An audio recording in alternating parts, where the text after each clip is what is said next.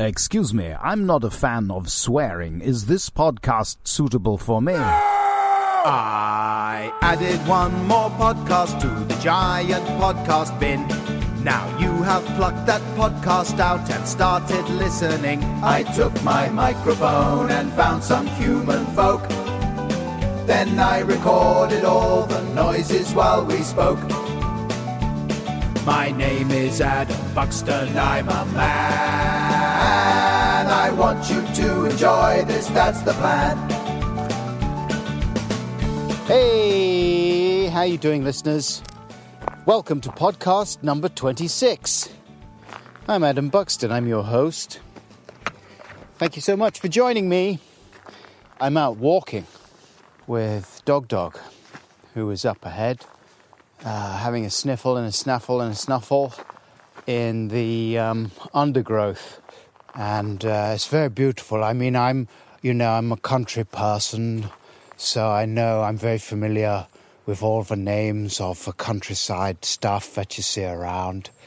And I'm walking past now quite a lot of nettles, various different varieties of nettles, big ones, shorter ones, nettles with purple bits on. And then over here on the other side, I can see many other varieties of plant and fauna life. For example, long bits of like celery with flower things on the top.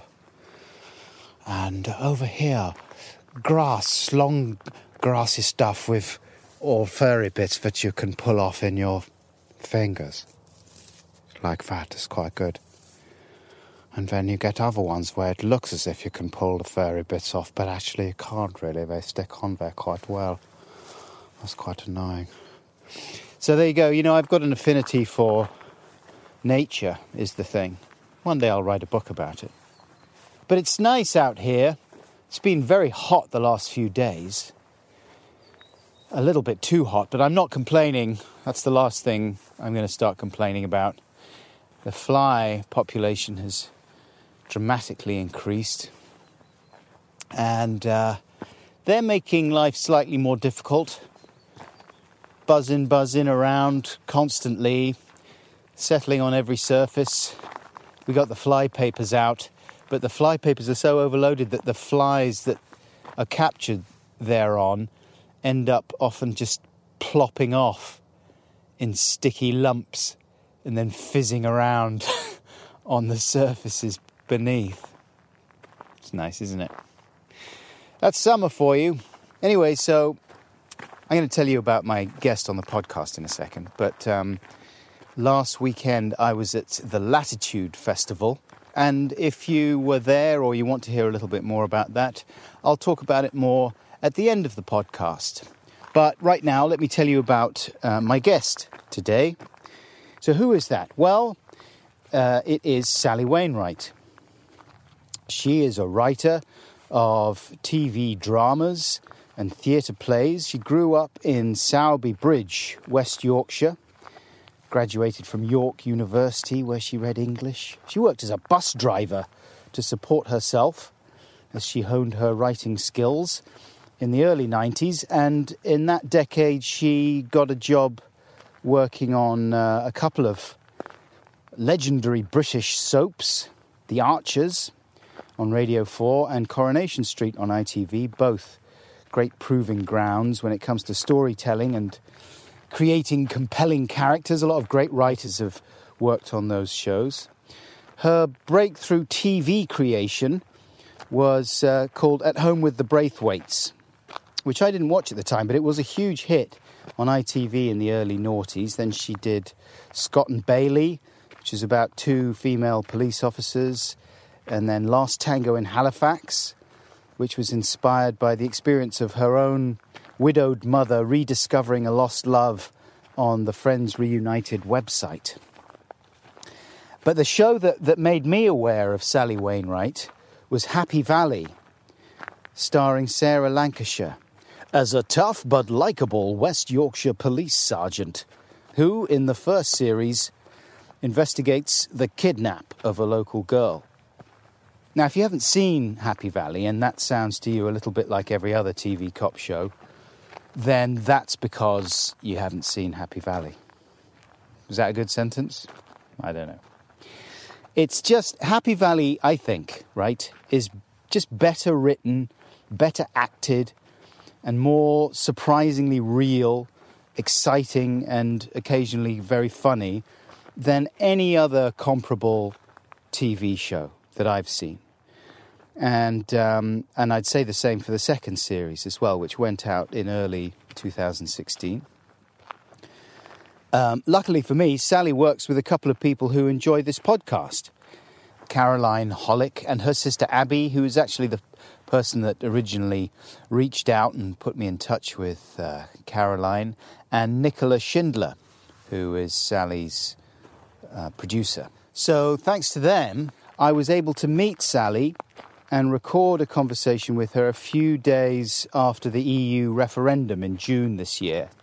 We met at London's Twickenham Studios, where Sally was taking a break from editing her latest project, which is called To Walk Invisible.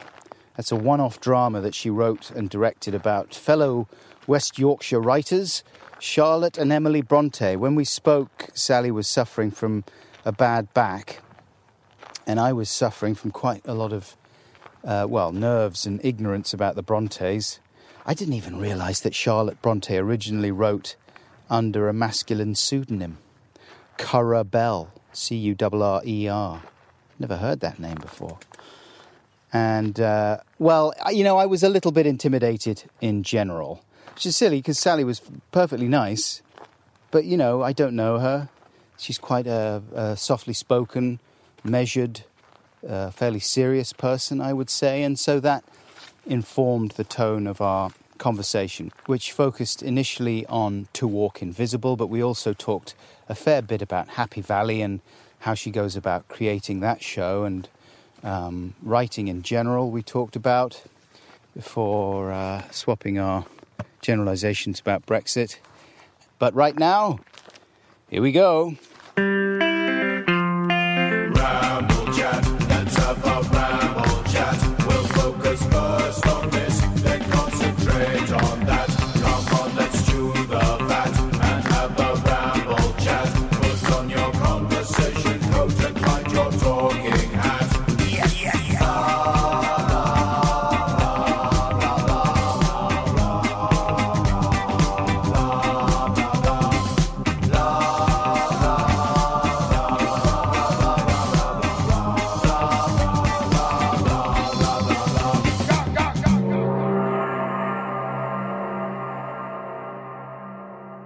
So you are are you editing now?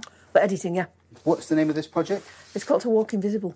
To Walk Invisible. Which is a quote from it's about the Bronte sisters. Yeah. And it's Charlotte talked about walking invisible because they had to disguise who they really were. Because women, it was considered vulgar for women to write novels at that time. And then, as Charlotte became extremely famous, she was able to hide behind it. So it then became a protective thing to be able to walk invisible. But what does that mean in practical terms? When she became extremely famous, Yeah. People knew Currer Bell. The name Currer Bell was a very famous name, but she was still Charlotte Bronte. Uh-huh. And nobody in her private world knew who she was other than her father and her sisters. Even her best friend didn't know that she was Currer Bell. Right. And by the time, I think Jane Eyre, when it came out, it was an extraordinary bestseller. It was like a real massive big hit. And so, what year did it come out? 1847. Uh-huh. She, as Currer Bell, was hugely famous, but everybody thought Currer Bell was a man. So little female Charlotte Bronte at home in Haworth, nobody had any idea that she was this person who everybody had heard of. And how did her family respond when they found out? Well, her sisters knew, obviously, because they were also doing the same thing as Ellis Bell and Acton Bell. Yeah. And they consciously didn't tell the brother because he was by then very ill, which is what the story is about, with alcoholism. And he died before he ever knew they were famous. Bramwell. Yeah. What did he do? Like his sisters, he'd written since he was tiny. He'd written, it was in his bones, in his blood to write. And they had these extraordinary fantasy worlds that they developed as teenagers, and they became incredibly sophisticated. So they wrote stories about their fantasy worlds. They wrote poetry about their fantasy worlds. And he should have been one of the Bronte sisters, as it were, because he was talented enough. Well, he was very talented and he was very imaginative, but he didn't have any application. He couldn't put the hard work in like they could. So if he'd been able to develop what talent he had, he would have been probably a famous writer. But he just sank into alcoholism and drug addiction.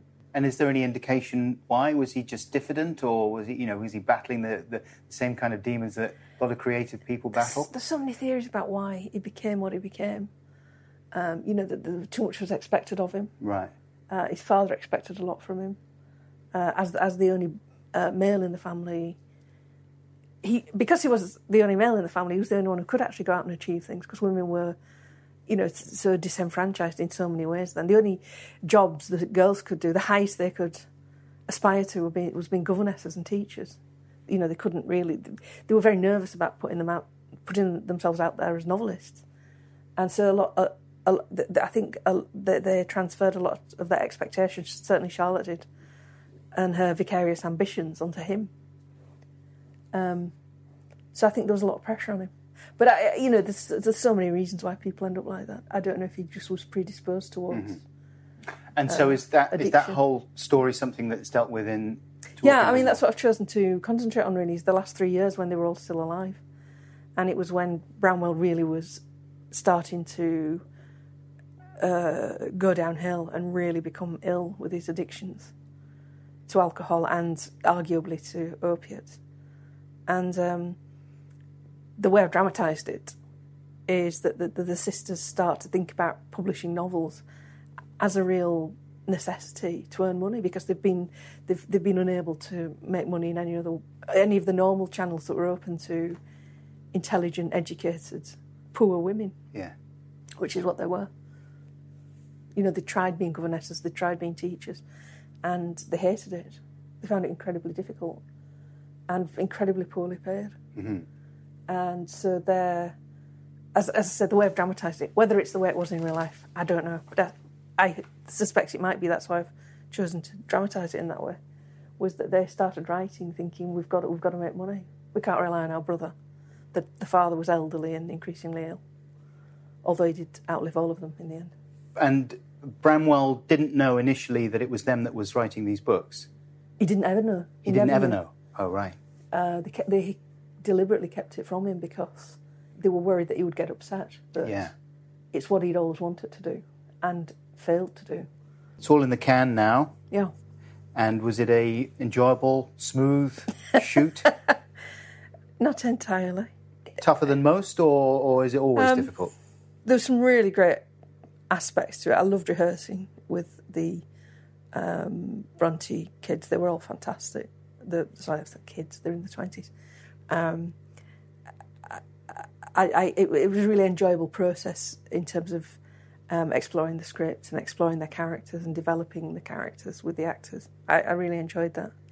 But it was a tough shoot in other ways. I haven't directed a lot before. It's still only the third thing I've directed. What other things have you directed then? Well, Happy Valley. I directed one episode of Happy Valley from season 1, and then 4 episodes for season 2, right. And then this is the third thing I've directed for telly, and it's the first period thing I've directed, and I think that was one of the things that made it harder. Mm-hmm. There's just so many technical things involved. For instance, we built the set in a studio in Manchester, and so through the window it was green screen, and that all has to be CGI'd on afterwards. So that just takes time. It just takes time to set up the studio with green screen. There's a lot of things that, as a director, are out of your hands. You're relying on other people to bring their expertise and knowledge to it. And if they say this is going to take 2 hours to set up, you kind of have to accept that. And there's nothing you can do to make it go any faster. So it can be... I found it quite frustrating, the amount of time that you don't spend actually filming. Yeah. The amount of time you just spend sitting around waiting for other people to do their jobs. Right. And especially as you're a writer, you call the shots in your domain and you set your own timetable most of the time, I would think. That must be extremely frustrating, to suddenly have to fit in with everybody else's routine. Well, it's frustrating, but it's also... I mean, I love directing. I love the process. You love the power. I love being able to control how my own work is filmed. Yeah, I bet. I don't think I particularly love power per se. I mean, I was joking. Has it been frustrating for you in the past to see directors interpreting your stuff? I've worked with a lot of good directors, and they get a lot right, but they always get things wrong too. Yeah, and that's difficult. That's frustrating when you've put your heart and soul into a scene. You've cried writing it. You've spent hours banging your head against the wall to get it right, and then somebody comes along and just doesn't get it. And it takes one scene for that to happen. Do you battle in those situations, or do you... I just get very frustrated and cross. And when you say you annoying. Cry writing, I've heard you talking about writing before, and you literally do have moments where you're in tears. Well, I think it's very cathartic. I mean, drama is cathartic. Drama, is there to bring out emotions. Sure, I mean, that's what you get as a viewer. And you certainly go through things when you write it. But that's I suppose that's why I do it. It's the fun of it, really. Bizarrely. I know it sounds a bit bonkers, but... No, not at all. Now, there's so much I want to ask you, and obviously I'm aware that we've got a limited amount of time, but I'm going to... Usually I just sort of talk bollocks, and talk about whatever, but I really... it was quite a watershed for me when I first saw Happy Valley, because I was aware of your stuff before at Home with the Braithwaites and Scott and Bailey, etc., but I hadn't really ever got to grips with it. I'd seen it very fleetingly. But who was it? It was Sarah Millican, the comedian, who was tweeting about Happy Valley, and I thought, oh yeah, I'll give that a go. And I was, I've never seen anything like that on TV before. I really was enthralled. I was gripped, and I was like, holy shit, this is very different and compelling in a totally different way to anything I'd watched. I was one of those people that watched a lot of kind of Scandi cop shows and things like that, and enjoyed them very much. And The Killing and Spiral and Spiral was great. Yeah, and then True Detective and things like that. But it seemed in a lot of those shows that they repeated a lot of the same beats and a lot of the same things were happening. And all those three shows, I think, at various points started with a young dead woman in a field or somewhere outside. And it seemed with Happy Valley that you were deliberately overturning a lot of those conventions. Is that the case, or have I read too much into it? No, I think the difference, certainly between the shows you've talked about and Happy Valley, is that we only do 6 episodes, whereas they will do 12. And I can't imagine what it's like to have to fill that many episodes with one story, because I think you will probably end up repeating beats and dragging things out a little bit. But in terms of dead females and things like that, yes, it's kind of a moot point. We got a lot of criticism in Happy Valley for showing violence against women, but I do think it was different what we did. I think that the show really was about women who were empowered, and we didn't just show women as victims. We showed women we show what happens after something like that's happened. And the response to that. Certainly in Series 2, I was really pleased that Anne Gallagher came back as a cop. She had this traumatic experience in Season 1, but she was consciously saying, I am not going to be defeated by this. I am going to make this count. She's the character in the first series, for listeners who haven't seen it yet. I don't want to spoil it, but she is kidnapped, and you think at the beginning, okay, here's a gritty, dark, whatever you want to call it, cop drama. She's not going to make it. Something bad is going to happen to her, and maybe they'll string us along for maybe until the last episode. But the way things go in modern drama, it seems like a lot of directors or a lot of writers feel it's almost a cop-out to have an ending that isn't utterly bleak, and it's usually something utterly bleak happening to the woman. Yeah, I wanted Catherine to rescue her. And again, that's what I remember people criticising. I said I thought it was uplifting when they escaped from the cellar together. And I was misquoted as saying I thought violence was uplifting. But I did think it was uplifting that Catherine goes into that cellar to rescue Anne. And then Catherine gets beaten up. And then Anne, who's the victim, in inverted commas, well, she was a victim, but she refused to be a victim, and she helped Catherine get out. And that's what I thought was hopefully uplifting, that it was two women helping each other to escape. It was amazing. It was de-victimising them. That's not a word. I think it's amazing that people would... I mean, I haven't read any of that criticism, but it seems... Did people make similar criticisms about shows like True Detective and things like that? I didn't read any. But, I mean, it seems unbelievable that people would get the wrong end of the stick with Happy Valley so much. Well, I suppose it's lazy journalism. Yeah. That scene in the cellar there, I've never seen anything so tense ever in my life. It was unbelievable. I was standing up, and sort of shouting. I kind of lost my mind. It was a bit like the way some people watch football, which I wouldn't normally do. And I read somewhere that scene was a lot longer when you shot it, was it? Or a lot more violent even? It was, yeah. Charlotte Moore asked us to tone it down.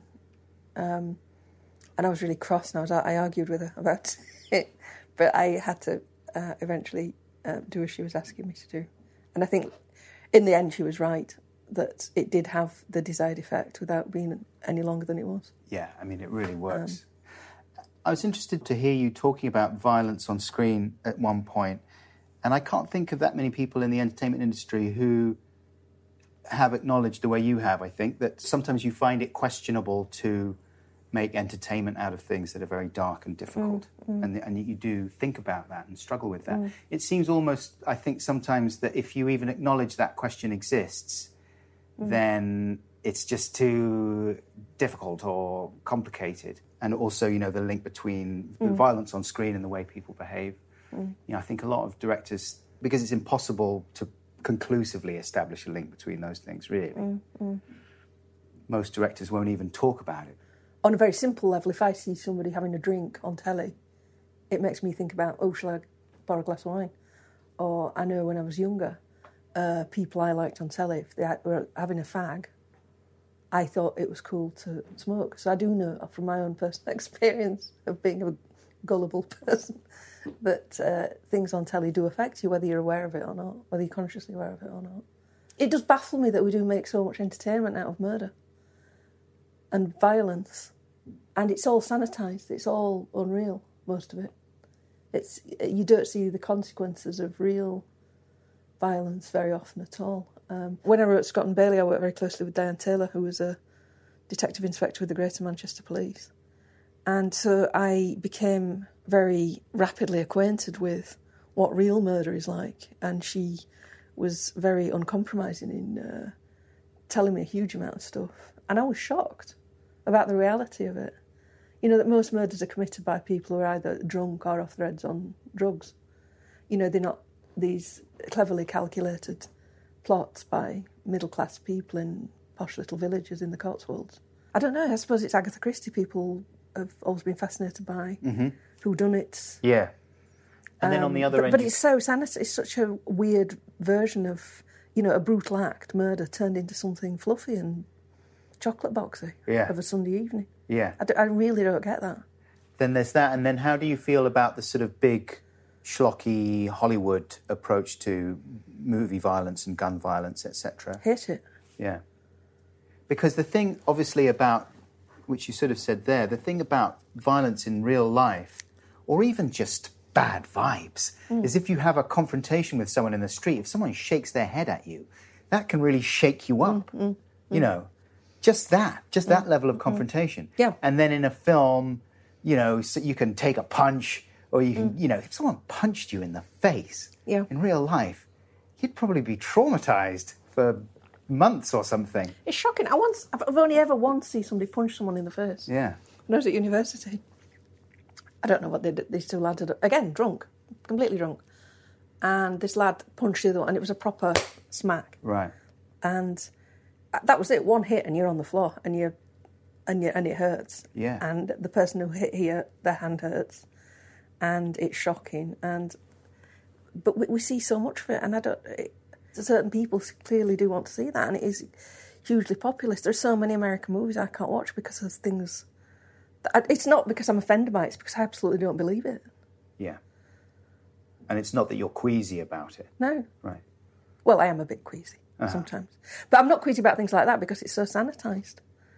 It's like in video games when people kill people, they're not allowed to show blood, but they can show them murdering them really violently. I don't get. I don't know if it. Obviously, I'm not a teenage boy who thinks that's a good thing. I suppose I'm a storyteller. I like to tell stories. I like to tell interesting stories about real people. I am talking to Sally Wainwright about some of the stuff that she does. Check out my next line of brilliant inquiry, all about how she writes her characters. Nice. The thing that jumps out amongst the many things in your shows, I think, obviously the characters. They're drawn so vividly, and so you feel as a viewer that you know them and you want to know more about them very quickly. And that's really satisfying to get hooked in. You know, there's a lot of good shows with good characters that people say, oh, you're going to need 5 episodes to get in there. Again, as you say, the American model tends to be the longer runs.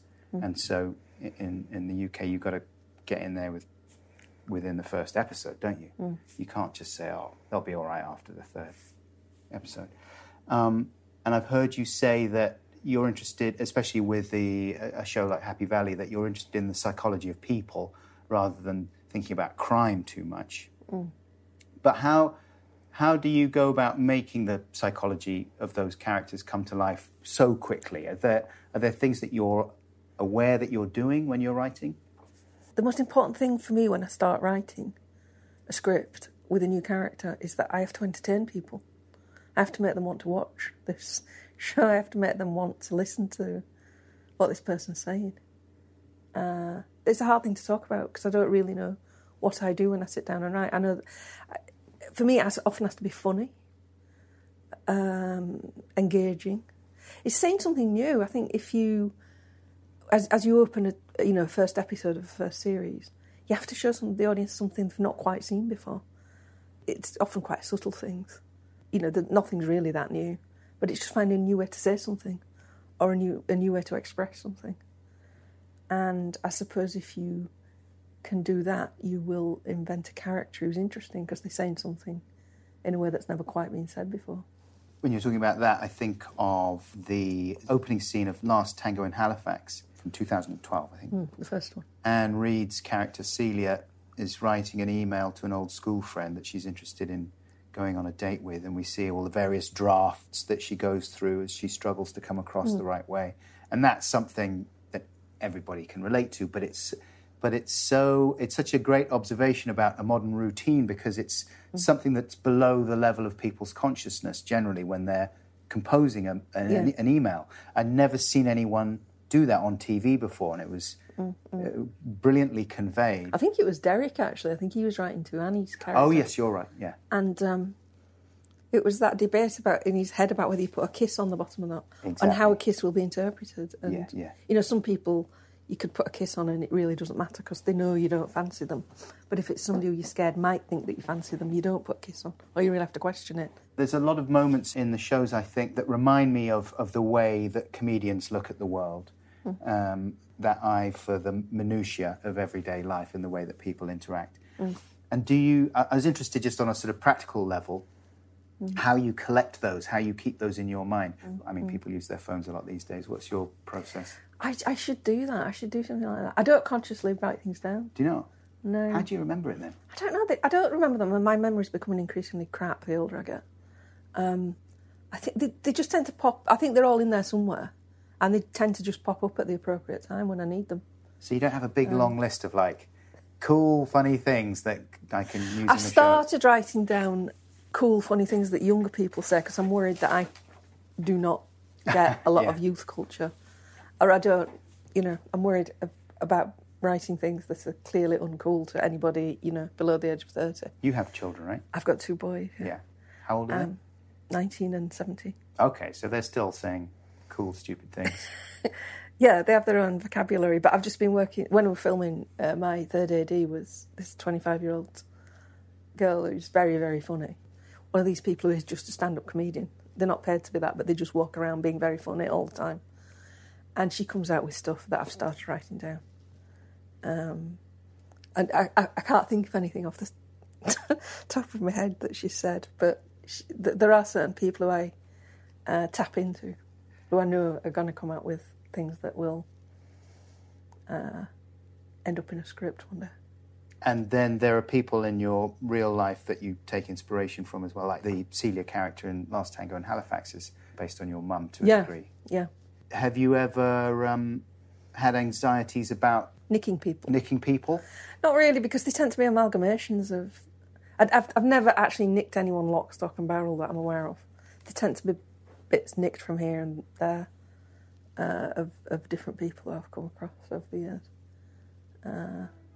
And some people you use a lot. I've got a friend who I tend to use her. I realise, use sounds terrible, but she makes me laugh, and I take a lot of inspiration from her mad lifestyle and her mad life. She's a fantastic, brilliant person, and she's just again, a bit of a stand-up, unofficial stand-up comedian. Everything she does is funny. Everything she says is funny. And, she's helps me a lot, I should say, rather than I've used her a lot. And so do you have, like, her voice in your head when you're at the word processor? Word processor? Why did I say word? It's not her voice. Yeah, I suppose it is a voice. It's not literally a voice. It's kind of more how she would cope in a mad situation that only she could have got into in the first place. It's that kind of thing. Yeah. And are you a comedy fan yourself? Did you watch a lot of comedy when you were growing up? Yes. I was very influenced by Victoria Wood. I'd love to have been a stand-up comedian, but I just couldn't imagine being able to do that. Mm-hmm. I wish I had what it took to do that. I love making people laugh. I love entertaining people. That's what I've set out to do primarily, is to entertain people. And I think humour is such a great communication tool. People engage when you make them laugh. If they know you're going to make them laugh, they will really listen. But then... Jeremy Corbyn could do with being a bit funnier. Yeah, everyone could do with being a bit funnier. But then if you tell people that you're funny, it has the opposite effect. You know what I mean? Like if you advertise... Yeah. Like I always... When people ask me what I do, the last thing I want to say is, I'm a comedian. Mm. Because usually the next thing that they say is, tell us a joke. Make us laugh then, yeah. And then you're like, it's not going to go well. I'd like to write about stand-up comedian. I've got a plan to write a story about a female stand-up comic. And I've never got around to doing it, but I would absolutely love to do that. I did some research once. Me and my husband, Austin, went to see some comedy clubs in London, really small-scale comedy clubs. And we saw some really bad stand-up comedians, and it really made you appreciate how good the good ones are. Yeah. And clearly people have a real compulsion to want to do it. Uh-huh. And bad stand-up is excruciating. I don't know if you've I've done loads, yeah. Lots. No, I'm sure you haven't done it. But Oh, I certainly have. Yeah. No, it is excruciating. My wife, she doesn't like to come to any of my gigs because she feels it too keenly, the embarrassment when it doesn't go well. Not only for me, but for other acts, The gap between their ambition to make someone laugh and the failure to do so, it seems so colossal in that field rather than... I think it's because when we talk to each other in real life, if someone makes us laugh, it's great, it's funny, and it's slightly unexpected. Yeah. And when you have paid to go into a club and you expect someone to make you laugh, that's hard. Yeah. Although, I don't know, because I think if you go into a club like that, it's because you want to go and have a laugh. Yeah, you want them to do well. That's the thing. Yeah. As an audience member... It's not like you're going in hoping to see them die on their arse. No, I don't think so. I mean, I suppose some people must be, but generally I think audiences want them to do well. And when a good comedian comes on and he's totally relaxed, or she is totally relaxed and says something funny, the audience immediately breathes out and you're no longer tense. And it's such a wonderful feeling. That's almost part of it. It's like, thank you for not making me... want to die with embarrassment for you. I'd love to see you apply your skills to the world of stand-up. I used to try and write material And I just couldn't write the right kind of material. Obviously I can, my thing is writing dialogue, but to write, I don't know, 10 minutes of stand-up, I just couldn't do it. I really tried. I want to do this drama about stand-up. Yeah. And clearly it's got to be funny because the woman is meant to be like a megastar. So it's got to be properly, seriously funny. And I just really couldn't come up with... It was all nicked from Victoria Wood and Eddie Izzard. It was all very derivative of them. But which is fine as a starting point to try and get yourself into the mood writing it. But it just wasn't anywhere near good enough. Would you ever sit down with someone like Eddie Izzard then and say, well, can you give me the form of some material and then I'll... I'd love to sit down with Eddie Izzard and do that. But I suspect his personality as well. You know, someone like Eddie Izzard or Victoria Wood, you just want them to be your best friend. You just want them to come and be in your life because they're so entertaining. And I don't know if it is the quality of the material and the personality that's delivering it.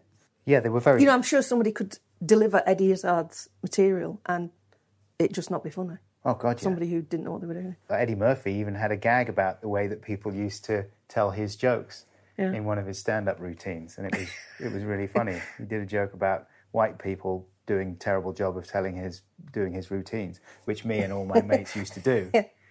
And it was great. It was a genius bit. So you must have been upset when Victoria Wood died earlier this year. We all were, but... shocked. Yeah, really shocked. Do you get upset about things like that when celebrities die? I was about her because I didn't know her personally. I'd met her a couple of times, but I didn't know her. And it did weirdly feel like a personal loss. Just because she'd had such a big effect on me since... I think I first became aware of her when I was about 18. Wood and Walters. Mm-hmm. And she influenced me a lot. I used to try and write like her. I used to try and write comedy like her. So, you know, it's been a constant source of inspiration for like 30 years. Which it was a bit presumptuous to say it, but it did feel like a personal loss. It was a real shock. I don't think it's presumptuous. I've been going through the same thing with Bowie. Right, yeah. And, found myself surprised by how upset I was and found myself... Suddenly I was one of those people that I thought were weird when Princess Diana died. You know? Mm-hmm. Overreactors. I was like, come on, get a grip. And then suddenly when Bowie went, I was like, oh, dear, I'm depressed.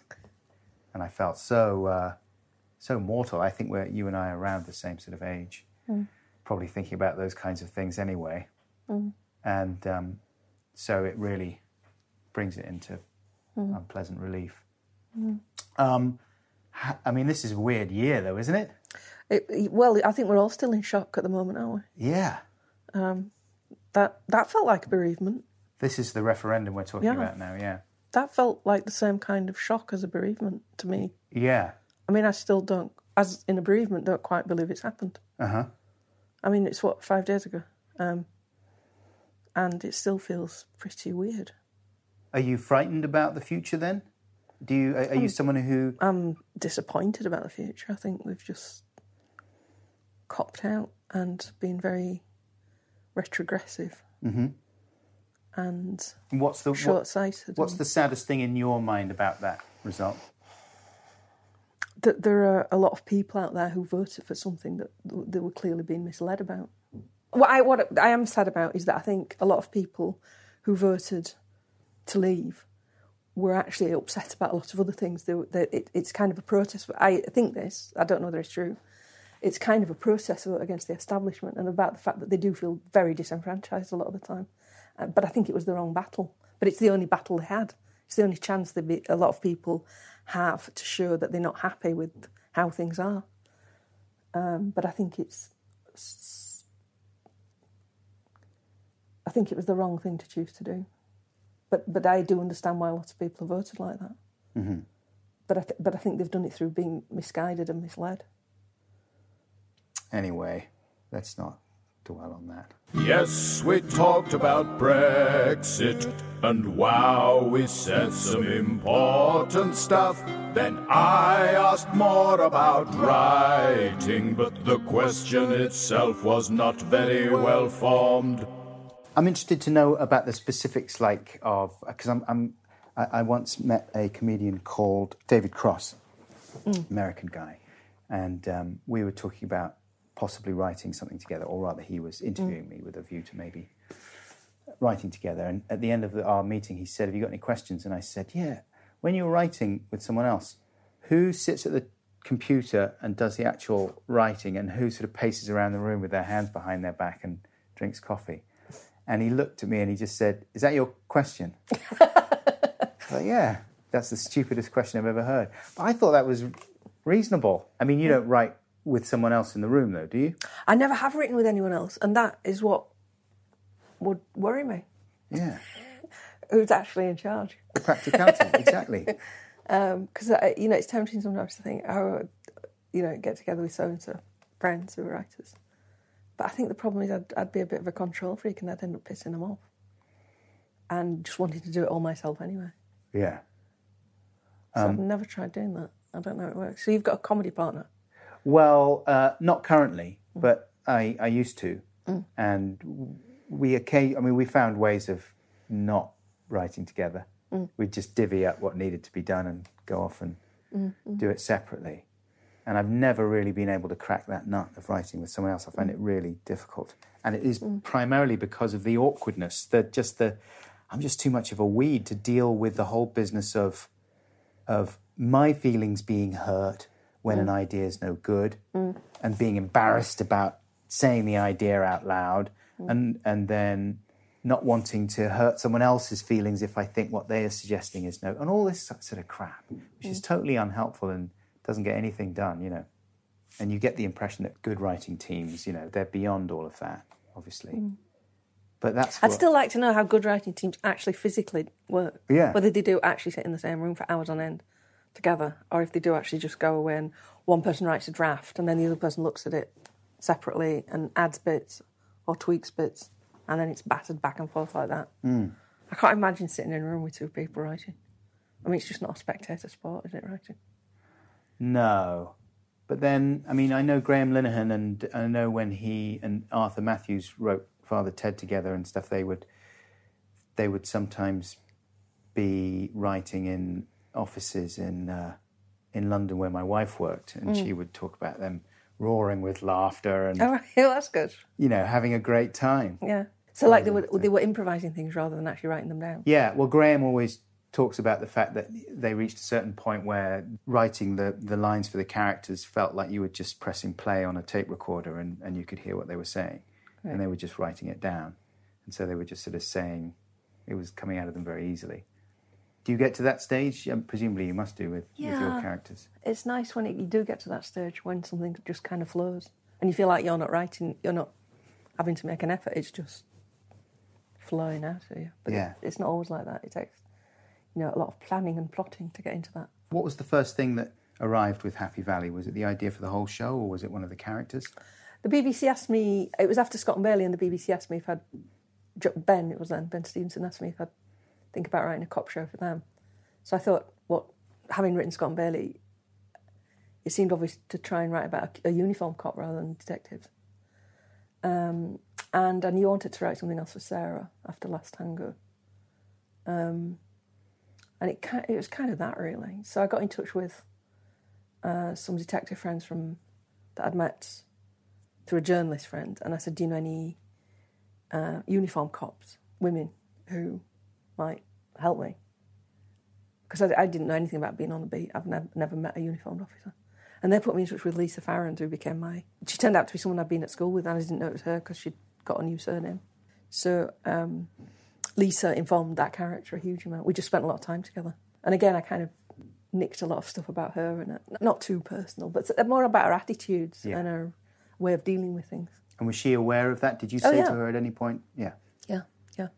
And then, you fit that together with Sarah Lancashire, and great. What about characters that you have to create from nothing, the supporting characters and things like that. How do you begin to think of those? Because they're all so well drawn as well. It's really, it's really interesting to. I often don't know. I often can't answer that question. Often don't know where they come from. What I do when I sit down to start writing a drama is I will sit down and just write as much as I can. Any thoughts that come into my head, like why is Catherine, who's a family? So I invent a sister who becomes this recovering drug addict. Claire. So you try and just, I suppose it's like a mind map, but it's like writing down every possible thing about that character and where they live and why they live in that house and why they live in that street and why they drive that car rather than a bigger car or a smaller car. And it's just trying to make everything make sense and feel real to me. But a lot of it comes fully formed, and I don't know where it comes from. It's just the way my imagination works, I suppose. And your instincts are, you're happy to trust them and they do well for you most of the time. You don't find yourself having to go back and perhaps you look at the stuff you've written and you think, nah. The instinct helps you with is knowing when something isn't right. Right. So you have to work harder at it. You know, if you don't quite believe something, it's the instinct that makes you go back at something and look at it again and try and work on it more, rather than just accept things. Mm-hmm. I remember as a teenager trying to write things, and for me it always had to be real. I always had to absolutely believe in it, or I couldn't write things. It's like having a character, if you haven't got a name for them. I couldn't write dialogue for somebody who hasn't got a name. And finding names is the hardest thing. Mm. So it's... How do you do that? You just have to keep thinking till you find one, or you find lists of names and go through them. Mm-hmm. And you'll come to one eventually and you go, oh, that's right, that works. And so I'm thinking about Catherine's sister, Claire, the character Claire in Happy Valley, played by Siobhan Finneran. I mean, she could so easily be kind of a rather irritating caricature of that family member or relative who's a bit of a flake, has a tendency to come off the rails. Instead, she's very likeable, and all her flaws make total sense, and you buy into them. You're not irritated by them, you know what I mean? You feel bad for her. But again, I think that's comedy. Yeah. I think I write the character funny, and Siobhan has got real incredible funny bones. She's one of the funniest women on the planet, and she can really convey that humour. So I think that's, however flawed or bad a character is, you can always redeem them if you let them make people laugh, or if they're capable of making people laugh. I mean, that's why I love working with Sarah. She can do the darkest stuff, and then she can be hilariously funny at the same time. And that's just, again, I think in real life we respond to people who are funny, people who can make us laugh. And then with sort of grimmer characters, obviously Tommy Lee Royce being the obvious one, played by James Norton. He's great because he's not a caricature. He's someone who seems to really believe that he is in the right and that he's had a hard time and that people have screwed him over and misunderstood him. It's totally believable. I mean, he's such a good actor, James. Yeah. He thinks things through. I think, a great quality when you write characters is to not demonise anyone, is to present characters as they would present themselves, and then I think you see lots of aspects to them. So a character like Tommy, who is clearly difficult, he's done a lot of... He's had a difficult life, and he is a psychopath, and he hasn't got a lot of redeeming qualities. But if you could, present the world occasionally from his point of view, or present his side of things occasionally. And again, a character like Catherine, who we love and who is great, to show that she has bad aspects to her personality as well. I think that's the way to create rounded characters that will be interesting to watch. I mean, that's what's interesting about watching an actor like James, who will represent his character fairly. I mean, I assume nobody consciously thinks of themselves as evil. Even people who have done evil things don't think that they are.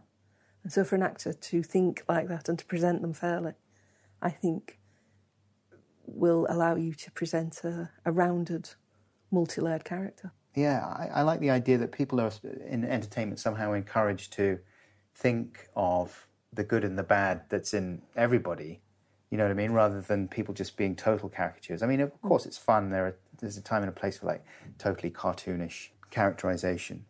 But it's so much more satisfying to think about people in those ways, in a more nuanced way. I mean, almost to return to Brexit, if anything good was to come of it, I think it would be great if people had a little bit more of a sense of why people made the decisions they did without condemning them. You know what I mean?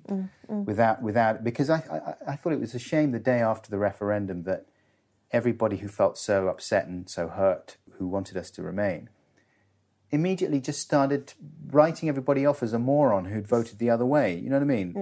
You dicks. Suddenly everyone was like a political expert with the foresight to know exactly what was going to happen in 20 years, 30 years or whatever, and everyone else was an imbecile.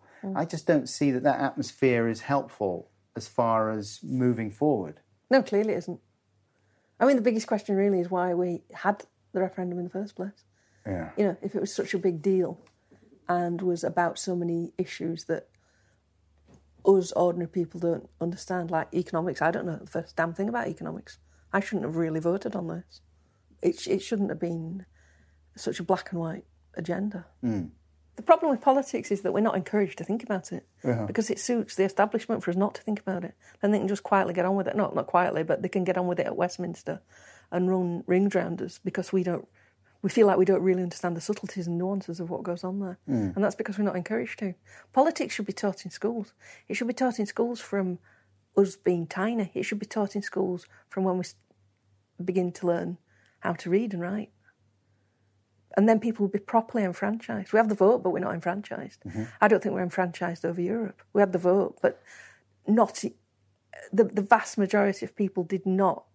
And I'm not saying this is other people, this is me. I did not understand enough about the nuances and subtleties of what being in Europe involves. I only started to learn anything about politics when I did history A-level.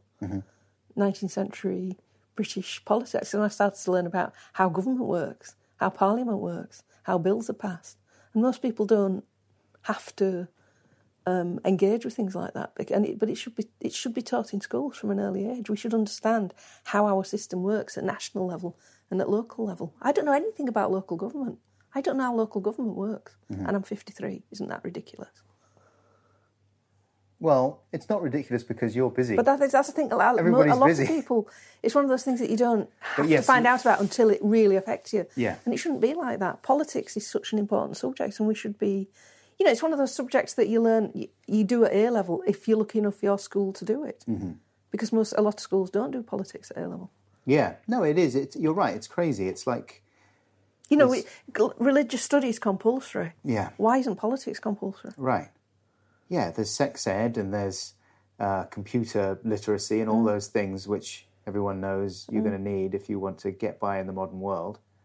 And as you say, why not an understanding of... how your country works. How you're governed, what rights you have and what rights you don't have, what you can change, what you can't change, what's best left to politicians and what's actually would be better if more people had a say in, all that kind of stuff.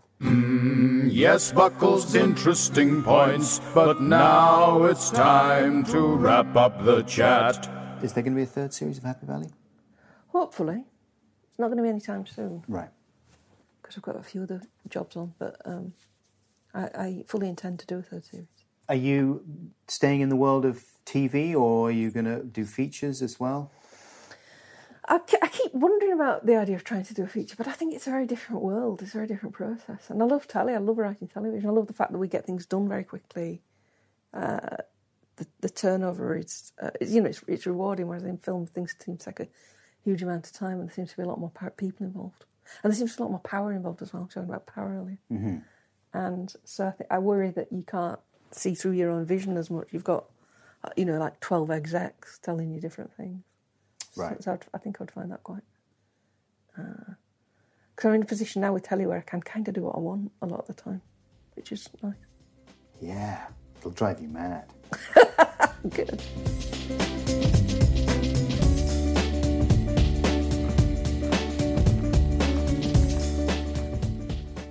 This is an advert for Squarespace. Every time I visit your website, I see success. Yes, success. The way that you look at the world makes the world want to say yes. It looks very professional. I love browsing your videos and pics, and I don't want to stop. And I'd like to access your members area and spend in your shop. These are the kinds of comments people will say about your website if you build it with Squarespace. Just visit squarespace.com/Buxton for a free trial. And when you're ready to launch, because you will want to launch, use the offer code BUXTON to save 10% off your first purchase of a website or domain. So put the smile of success on your face with Squarespace. Yes. There we go, Sally Wainwright. I'm very grateful to her for taking the time to talk to me, and I can't wait to see To Walk Invisible, which I think goes out towards the end of this year, 2016, and Happy Valley Season 3, that would be good, wouldn't it? But she said don't hold your breath. Anyway, I'm up for pretty much anything Sally Wainwright feels like creating. I think she's really kind of a genius. So thanks to her. Anyway, at the beginning of the podcast, I was talking about the fact that I'd been at Latitude last weekend.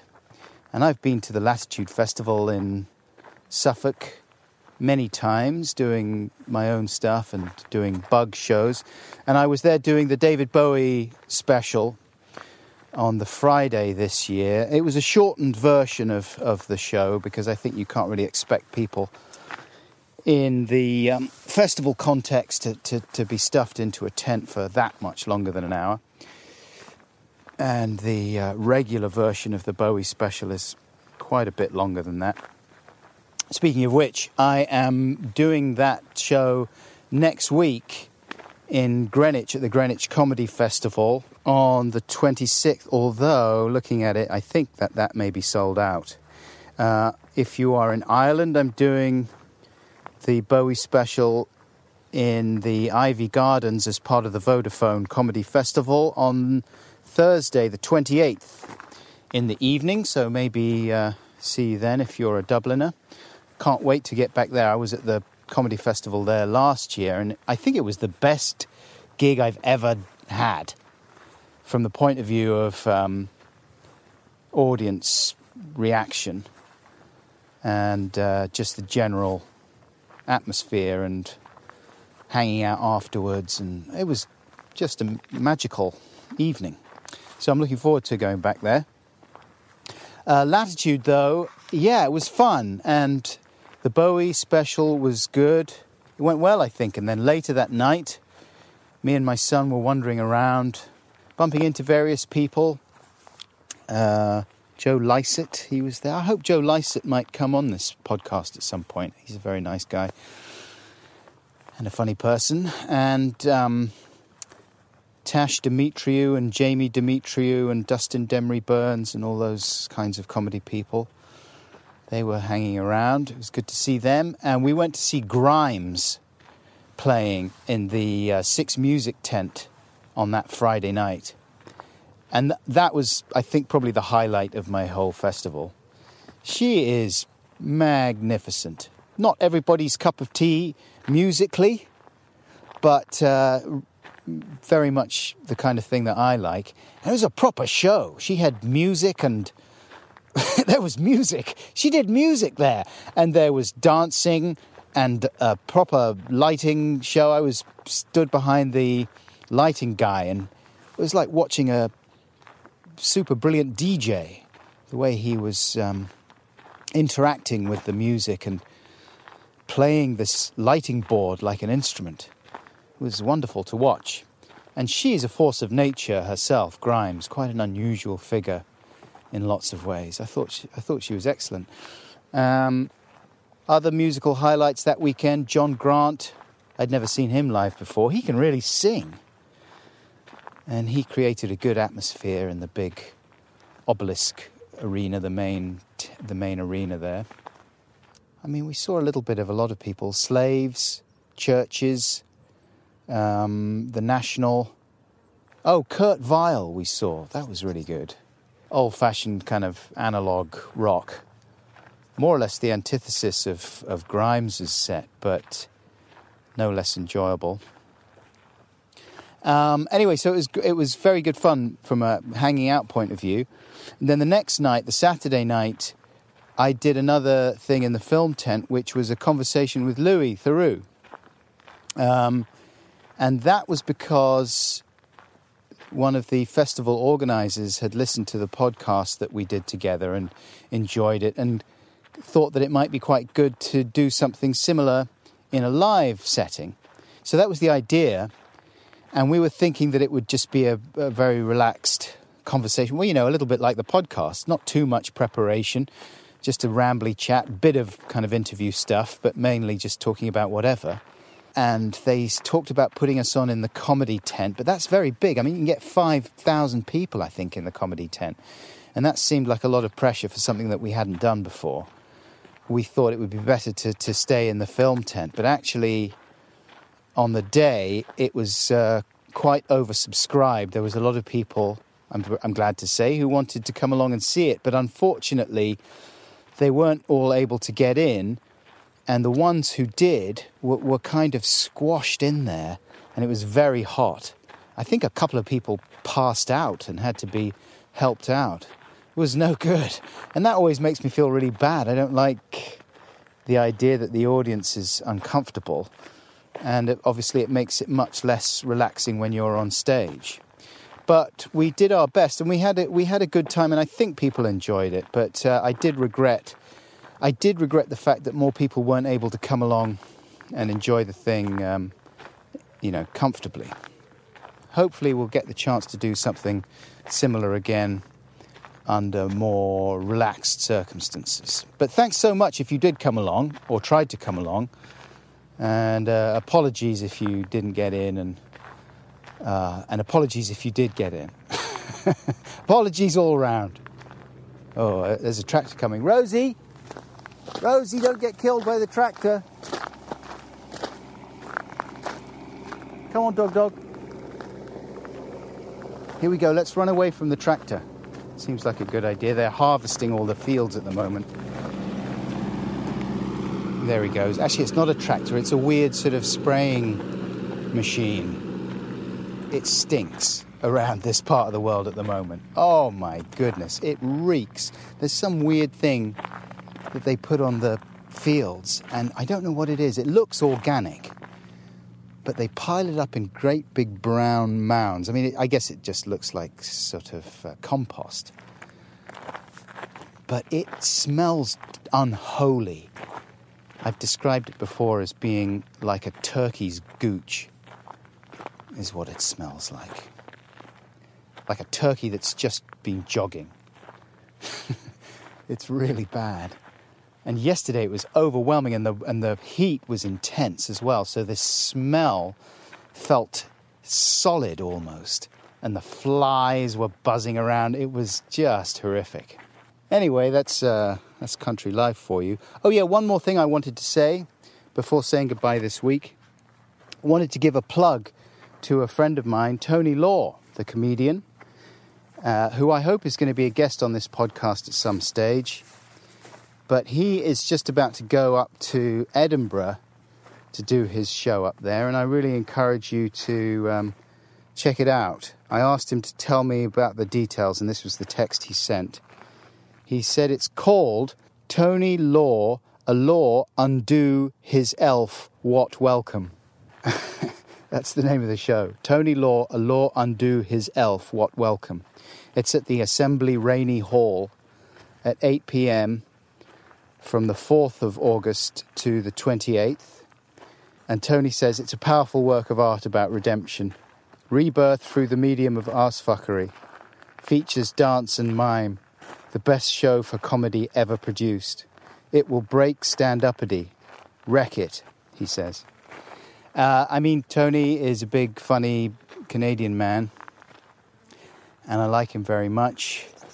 And He's recently made a lot of changes in his life, which I guess maybe he will refer obliquely to in his show. Don't expect it to be a kind of straightforward confessional, though, because Tony's eye is always first and foremost on being silly. So, well worth seeking that out if you're in Edinburgh. Anyway, just giving Tony a shout out there, because he's a pal. And it's my podcast, so there's nothing you can do about it. It's, it's unfair, isn't it? But that's the way it goes. What do you think, Rosie? I think, he's good, yeah, he's great, but there's lots of other deserving comedians going up there in need of publicity. Why don't you do them a shout out? Well, it's just not practical. It would just, I'd have to do like a whole podcast with just shout outs. Why don't you do that then? Probably be more interesting than a normal one of your podcasts. Hey, come on. That's a bit aggressive. What are you talking about? Just what you said there. Well, you said it. That's true, I did. You're ripping off Nina Conti now. That's true, I am. But anyway, that's it for this week. Thank you so much for listening. Oh, yes, while I remember, a few people asked if I was going to put out the conversation that I had with Louis at Latitude as a podcast. And the short answer is no.